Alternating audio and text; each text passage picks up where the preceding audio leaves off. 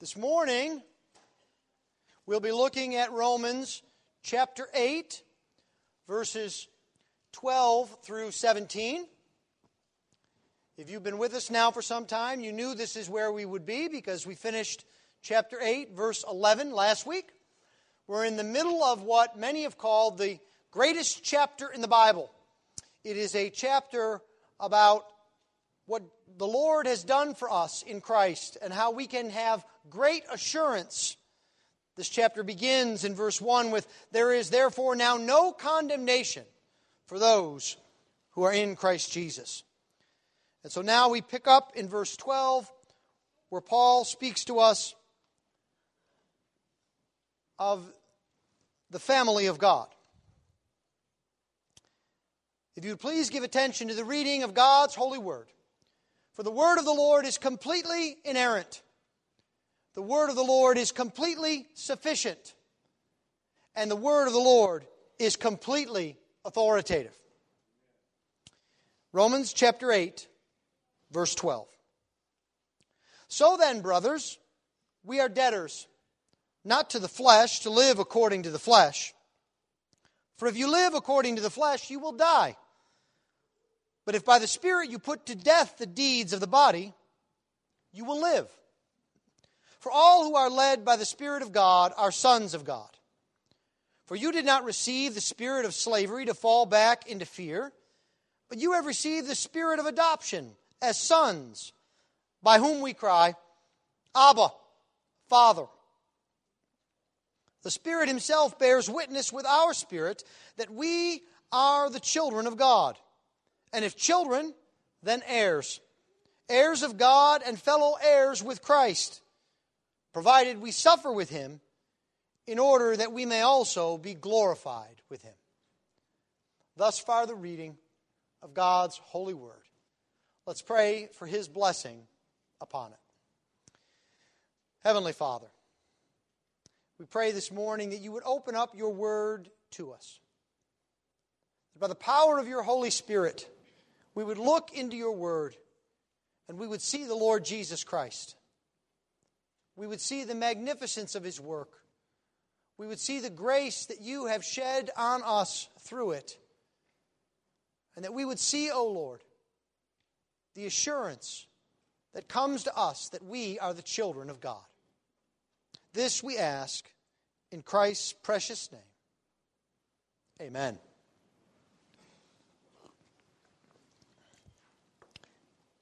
As we think this time of year about the birth of Christ, we need to also think about what God is accomplishing through the birth of Christ.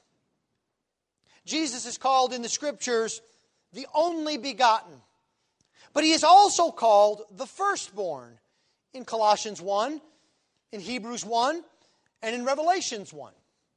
Why is He called the firstborn? It's because Jesus is the firstborn among many brothers. Jesus came and Jesus is the firstborn so that we could become the children of God. And so this morning as we look at our text from Romans chapter 8, we're going to look at what it means that we are the children of God. First, we will see what it is like to be living as children. How Paul describes for us how we are to live as the children of God. And then secondly, we will see that we are children only by the work of God. That it is God's work that makes us children. And then finally, we will be assured that we are children of God. Living as children, children by the work of God, and assured that we are children. Now, as we come to this text, it is a part of a typical Pauline pattern. We see this in all of his letters, including this one to the Romans. What Paul does is, first, he lays down truth. He tells us what God has done. And then he shows the duty that flows from that. It is always the same. It is always in the same order, and the order is critical. It is the only biblical order. God does, and then we live in the state of reality that God has created. Now, he does this in each of his letters, and the main place that he does this in Romans is in chapter 12, where he begins to apply the truth that he has laid out in chapters 1 through 11. He says, "So therefore," and then you know you're going to see a series of commands, of applications, how we are to live in light of the truth of who God is and what he has done. But here in chapter 8 at verse 12, we have an instance of it. We have a command, as it were. We have an imperative that comes here in the middle of this greatest chapter in the Bible. And so the question we may ask ourselves is, why here? If Paul still has more to teach us, why does he stop here with an exhortation? He still has to get through the rest of chapter 8, chapter 9, chapter 10, and chapter 11, Pastor. You just told us that. Why does he stop here? I think it's because of the subject that he's teaching on. He wants you and me to have assurance about what he's teaching. And this exhortation is a part of that assurance. And so chapter 8, verse 12 begins with a familiar phrase. Well, it's not exactly the familiar phrase we know, but you'll see it, I think, as we look at it closely. You've seen it several times in chapter 5. We saw it again in chapter 6. And at the beginning of chapter 8, it's that word, therefore. And hopefully I have trained you well that every time you see a therefore, you then look back to see what the therefore is there for. Now here we don't have the word therefore, but we actually have it twice. Our translation says so then, but we could almost translate it as therefore, therefore. Or consequently, therefore. Paul really wants our attention here. He stops us in our tracks. He does not want us to go forward until we realize that this is rooted and grounded in what he has said at the beginning of chapter 8. He wants us to understand that the truth he's going to give to us flows from the fact that there is no condemnation for those who are in Christ Jesus. That we have been told that we have been set free from sin and death by the Holy Spirit. That the Holy Spirit dwells in us. And that same Spirit is the Spirit who raised Jesus Christ from the dead. And so what should result from all of that? That's the work of the Spirit in our lives. And the result that comes to us then is what I would call a negative obligation. That is, Paul tells us something we must not do. Look with me at verse 12. We are debtors not to the flesh, to live according to the flesh. You see, Paul starts here on the negative. He says you owe nothing to the flesh. You don't have your new life from the flesh. You don't have your relationship with God from the flesh. You don't know Jesus after the flesh. So don't live as if you did. We might put it a bit more pragmatically or colloquially this way. You ought not to live as if the life that has been given to you in Christ is not real. Now, think about it this way. What would you do if I said to you, I'm concerned today, I'm trying hard to preach, and I'm very concerned that my head is going to slam into the ceiling. Because at any moment now, I could just float and hit the ceiling. And so I have to be very careful. I have to hold on all the time. I dare not let go, because any moment now, I could hit the ceiling. Well, you would look at me and you would say, have you ever heard of gravity? What world are you living in? Why are you worried and living in a way that's not real? That's never going to happen. Live in accordance with reality. And that's what Paul's saying to you. A work has been done in you by God. Live in accordance with the reality of that work. Now, there's a positive inference that comes from this negative obligation. You see, the opposite is implied by Paul. He tells us not to live according to the flesh. And so, of course, we know from this dichotomy that he has been describing to us in chapter 8 that we can either live according to the flesh or live according to the Spirit. that what he's really telling us is we must live according to the Spirit. He's telling you that you are to grow in grace, that you are to live out who you are, that Jesus has freed you from your sins, that God has given you His Spirit, and because that change is real, you need to live like it. Live like people who are headed to glory. Live in accordance with the new reality that is yours in Christ. Now, Paul then moves on to the reason for this obligation. He reminds us of what it means to live after the flesh. It means death. He says in verse 13, "For if you live according to the flesh, you will die. But if by the Spirit you put to death the deeds of the body, you will live." Now, what Paul wants us to remember is that if we live in accordance with sin and the flesh, that is the way of death. Now, he's not talking about individual instances of sin. He can't be. Because just in chapter 7, he told us that he struggled with sin.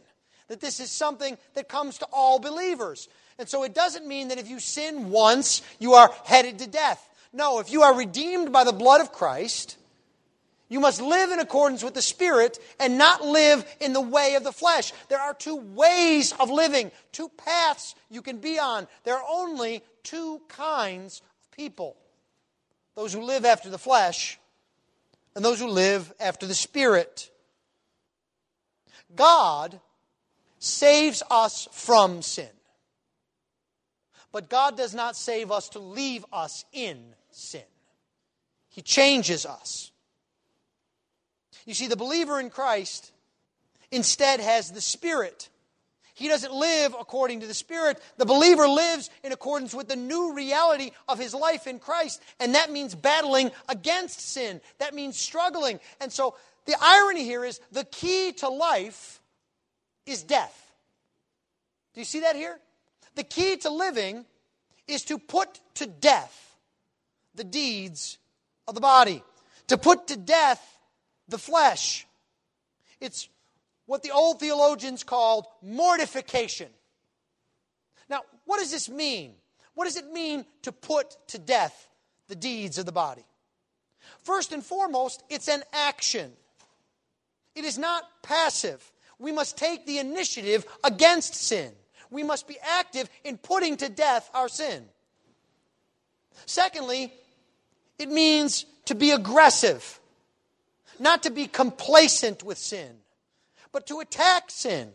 Not to wait for it to respond to us, but rather to seek out the sin in our life. And by the power of the Holy Spirit to root it out, to put it to death. The great theologian John Owen put it this way: always be killing sin, or it will kill you. And so there is a concrete, practical nature to this. Paul talks about the deeds of the body that we are to put to death. Now, as we saw before, when Paul uses this phrase, he doesn't just mean the sins of the flesh. He doesn't just mean sensual sins. What he means is to give us a concrete example of the demands before us. That we are to attack the sin that is before us. Now, what does that mean? First, think about the things in your life that are displeasing to God. Then, look into God's Word to get direction as to how He would have you live in those areas. Then, make a plan of action in your life for following the Scriptures and abandoning your sin. Then, find people in your life who will hold you accountable. And pray to the Lord that He would give you deliverance from these sins. You see, you have to remember that this struggle is real and it is continual. It is something that we all face. Now, this sounds like an awful lot of work, isn't it? It sounds hard. It is. How can we put to death these sins? Well, the short answer is you can't. You don't have the ability in yourself. But the good news of the gospel is that God has not left you to put to death your sin. This all flows from the work that God has already done, from the fact that there is already no condemnation. The power of sin and the penalty of sin have already been defeated by Jesus Christ. And more than that, Paul says, Jesus has sent us His Spirit so that we might live in the Spirit, and so that the Spirit might put to death the sin in our life. That's what Paul says. Look with me at verse 13. We are to put to death the deeds of the flesh. How? By the Spirit, Paul says. It's very clear. It is only through the work of the Holy Spirit, only by relying on God and His Word, that you can make any progress to live as a child of God. Now, we understand that this is hard work. We must also understand that our work is grounded in and only possible by God's work.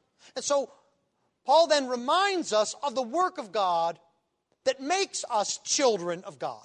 And he does this in two ways. First, he describes how the children of God are led by the Spirit. And then he says the children of God are adopted by God. Let's take them in turn.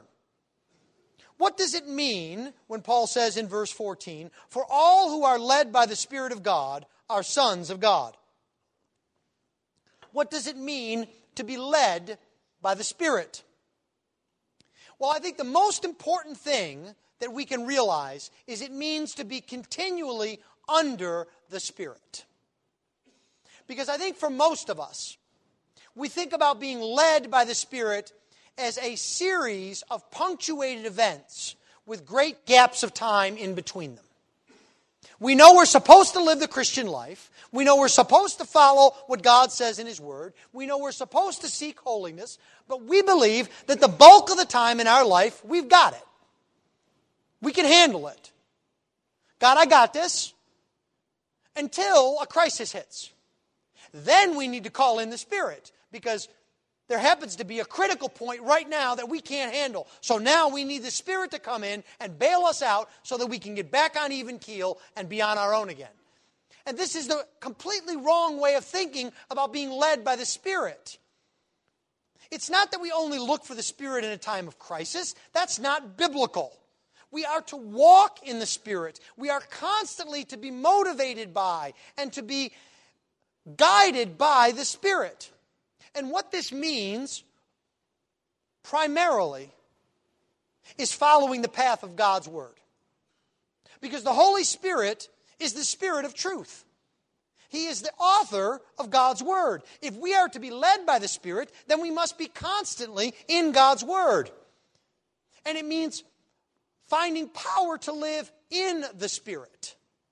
Finding that as our source of power and life. Now, the Holy Spirit is not just a source of information. He does give us truth, but He's so much more than that. The Holy Spirit gives us life. He empowers us to live as we're called to live. That's why the Bible emphasizes the indwelling of the Holy Spirit and that the Holy Spirit is life. We see this in this chapter. The Holy Spirit is connected with life in verse 2, in verse 6, again in verse 10, again in verse 11. The Spirit of God is the giver and bringer of life. Now notice something else here. Paul says this is true of all Christians. For all who are led by the Spirit of God are sons of God. The two categories are the same. Sons of God are led by the Spirit of God. Those who are led by the Spirit of God are sons of God. This picks up a theme that we saw earlier, where Paul tells us that there are not two categories of Christians. There's only one type of Christian. All the children of God are led by the Spirit. There are no super Christians who are led by the Spirit of God. So what this means for you today is if you believe on Jesus, you have the Spirit. You are led by the Spirit, and you do not live according to the flesh. If you claim Jesus Christ as your Savior, you have the Spirit. And the power that the Spirit brings is yours, Paul says. Well, Paul continues then in verse 15 with his logical sequence. Do you see how Paul continues to build an argument? I like to think in my sanctified imagination that Paul at least spent 1 year in law school, because his arguments are so logically tight. Do you see? He begins in verse 12 by telling us we're not to live according to the flesh. And then he says, for, let me tell you why. For if you live according to the flesh, you'll die. For all who live by the Spirit are the sons of God. And now in verse 15 he connects it again. For you did not receive the spirit of slavery to fall back into fear, but you have received the spirit of adoption as sons, by which we cry, Abba, Father. What Paul is doing is he has linked the way we are to live with the leading of the Spirit.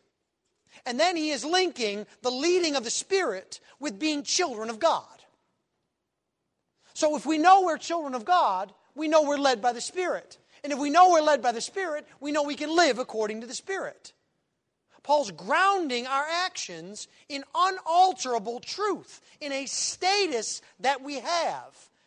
Do you see, our lives depend upon who we are in Christ. He grounds this in the work of God to make us children. And he starts with the evidence for us. He doesn't start with the process. He starts with the evidence. He says, for you did not receive the spirit of slavery to fall back into fear, but you have received the spirit of adoption as sons. Now, this is a tricky verse for some. And it's tricky because of capital letters. Now, you may or may not know this, but Greek manuscripts are all capital letters. They're actually all capital letters with no spaces. So if you think it's hard to read the fine point print on prescriptions, imagine reading something that was in all capital letters with no spaces. And so here we have the word Spirit, not once but twice. And so the question immediately comes to us, is it capital S or is it lower S? Does it mean the Holy Spirit or does it mean our spirit? And as you can imagine, there are no end to the number of assumptions here. Some say it's both lowercase s. It describes our spirit and the way we feel. Some say, well, one's a capital and one's a lowercase. That's what you see in your text here before you. But other translations, I think, are better in seeing that both of these spirits here should be capitalized, that they both describe the Holy Spirit in the same sentence. Now, you say to me, but Pastor, how can you describe the Holy Spirit as one of slavery and fear? That doesn't sound like the Holy Spirit to me. No, it doesn't. That's Paul's point. Do you know the Holy Spirit? Is he one of slavery and bondage? Does he drag you back into fear? No, you haven't received that Holy Spirit. That's not who the Holy Spirit is. You see, Paul is again grounding it in the nature of God, not your subjective experience. He doesn't want you just to say, I feel free. He wants you to know you are free because of who God is. That's the critical point. He says, the Holy Spirit is not one of slavery and bondage that leads you back again, Paul says, into fear. No, instead, he is the spirit of adoption. You have received the spirit of adoption as sons, the one who indwells you, the one who makes you more and more like Jesus Christ. The goal of the Spirit is that you would live more and more like a son, that you would look more and more like a son, and that you would rest more and more in being a child of God. That's who the Spirit is. But notice that the Spirit is not the one who adopts. He is the spirit of adoption, and he does bear witness to our adoption, but who he points to is the Father. He causes us to cry out to the Father as the adopter. We cry out, Abba, Father. The Spirit is not the Father. Well, how are we adopted then? Well, I think it helps us to go to a parallel passage in Paul's letter to the Galatians in chapter 4. Where Paul writes in verse 4, but when the fullness of time had come, God sent forth his Son, born of a woman, born under the law, to redeem those who were under the law, so that we might receive adoption as sons. And because you are sons, God has sent the Spirit of his Son into our hearts, crying, Abba, Father. Now, you could just hear the parallels there, can't you? Adoption, Abba Father, sent His Spirit, cry out. This is the same thing that Paul is talking about here. Paul says, we once were enslaved, we were once alienated from God, but then look at what happened. God sent His Son to redeem. Jesus was sent so that we might receive adoption and be children of God. Do you see the result of Jesus coming? Jesus came to redeem a people. In doing so, He makes us so much more than forgiven. We think of our Lord Jesus Christ coming, and we think of our need for forgiveness and our need for justification, and this is true. But Jesus makes us children of God. And because we are children, we have an intimate relationship with God. And Paul describes this relationship by our being able to call out, Abba, Father. Now, this phrase itself shows our union with Christ. Do you know where the phrase Abba, Father occurs first in the Bible? It is a combination of the Aramaic word and the Greek word for father. So it is a heart's cry, Daddy, Daddy. It first occurs when our Lord Jesus Christ is at His point of greatest distress. When He's in the Garden of Gethsemane. When He's asking His Father if perchance this cup could pass from Him. He cries out, Abba, Father. And would that He would, because that's the closeness of the relationship between the Father and the Son. And you see what Paul's saying here then is, you have that same kind of relationship because of the work of Jesus Christ. Because of your union with Christ, because of the work of Christ, you have the same intimacy of relationship as your mediator has with His Heavenly Father.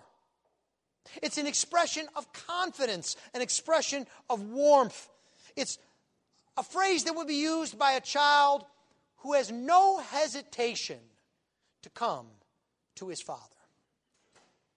You know what that looks like in your own homes, don't you?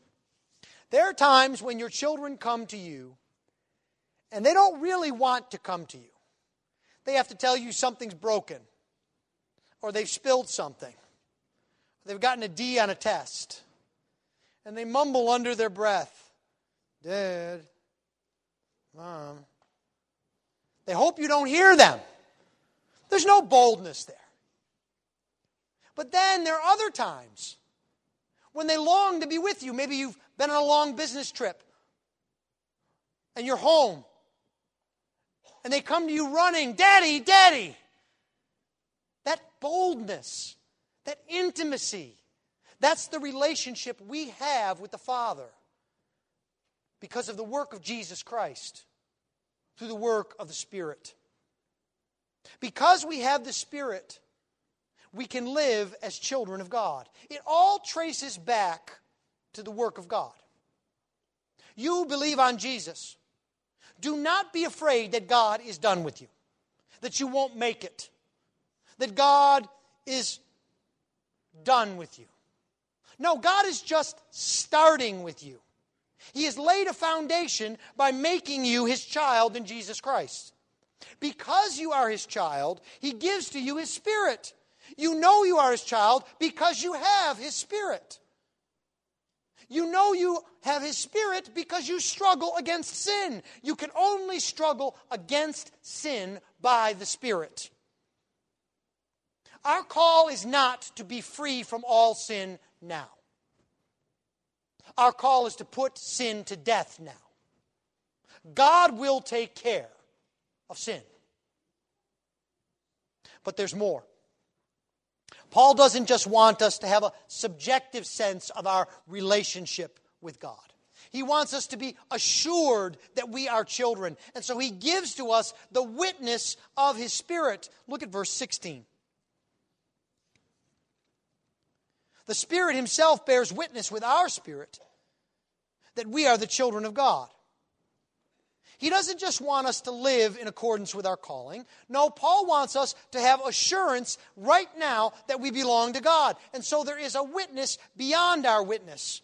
Our witness is found in the fact that we cry out in verse 15, Abba, Father. God has given us a sense by His Holy Spirit that we are children of God.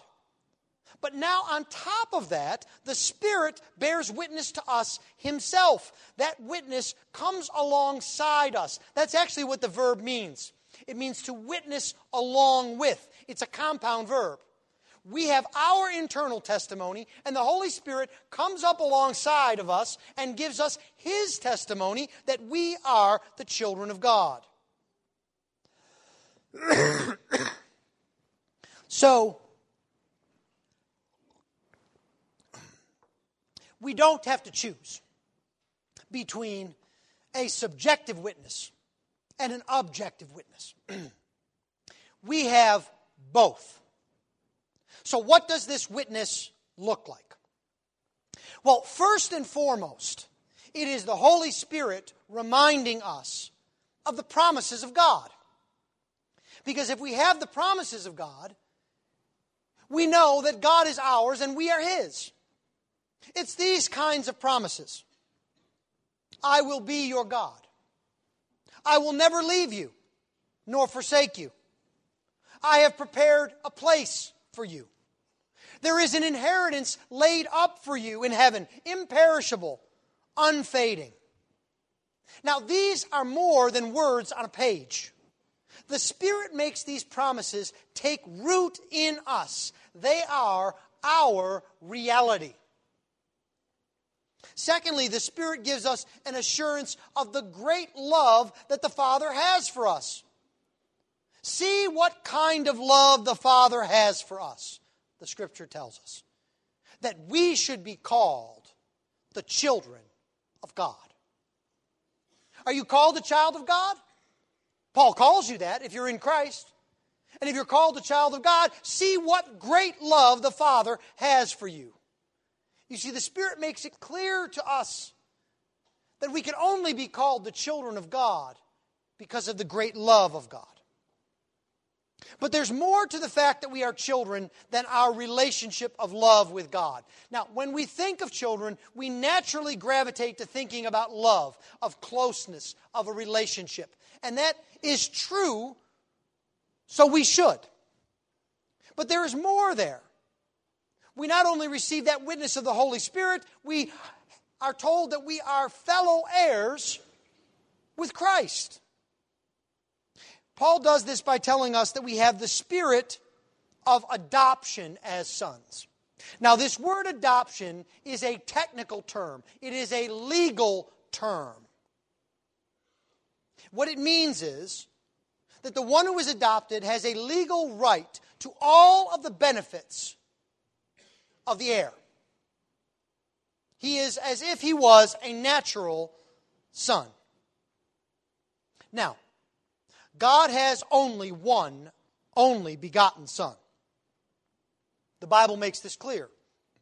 Jesus is the only begotten Son of the Father, come into the world to be the firstborn of many brethren. It's what's so special about Christmas. It's the miracle of miracles. It's something that not only had never happened before and will never happen again, it is something unthinkable. That the Creator could take on flesh. That the one who flung the stars into the sky had to be held in the arms of his mother.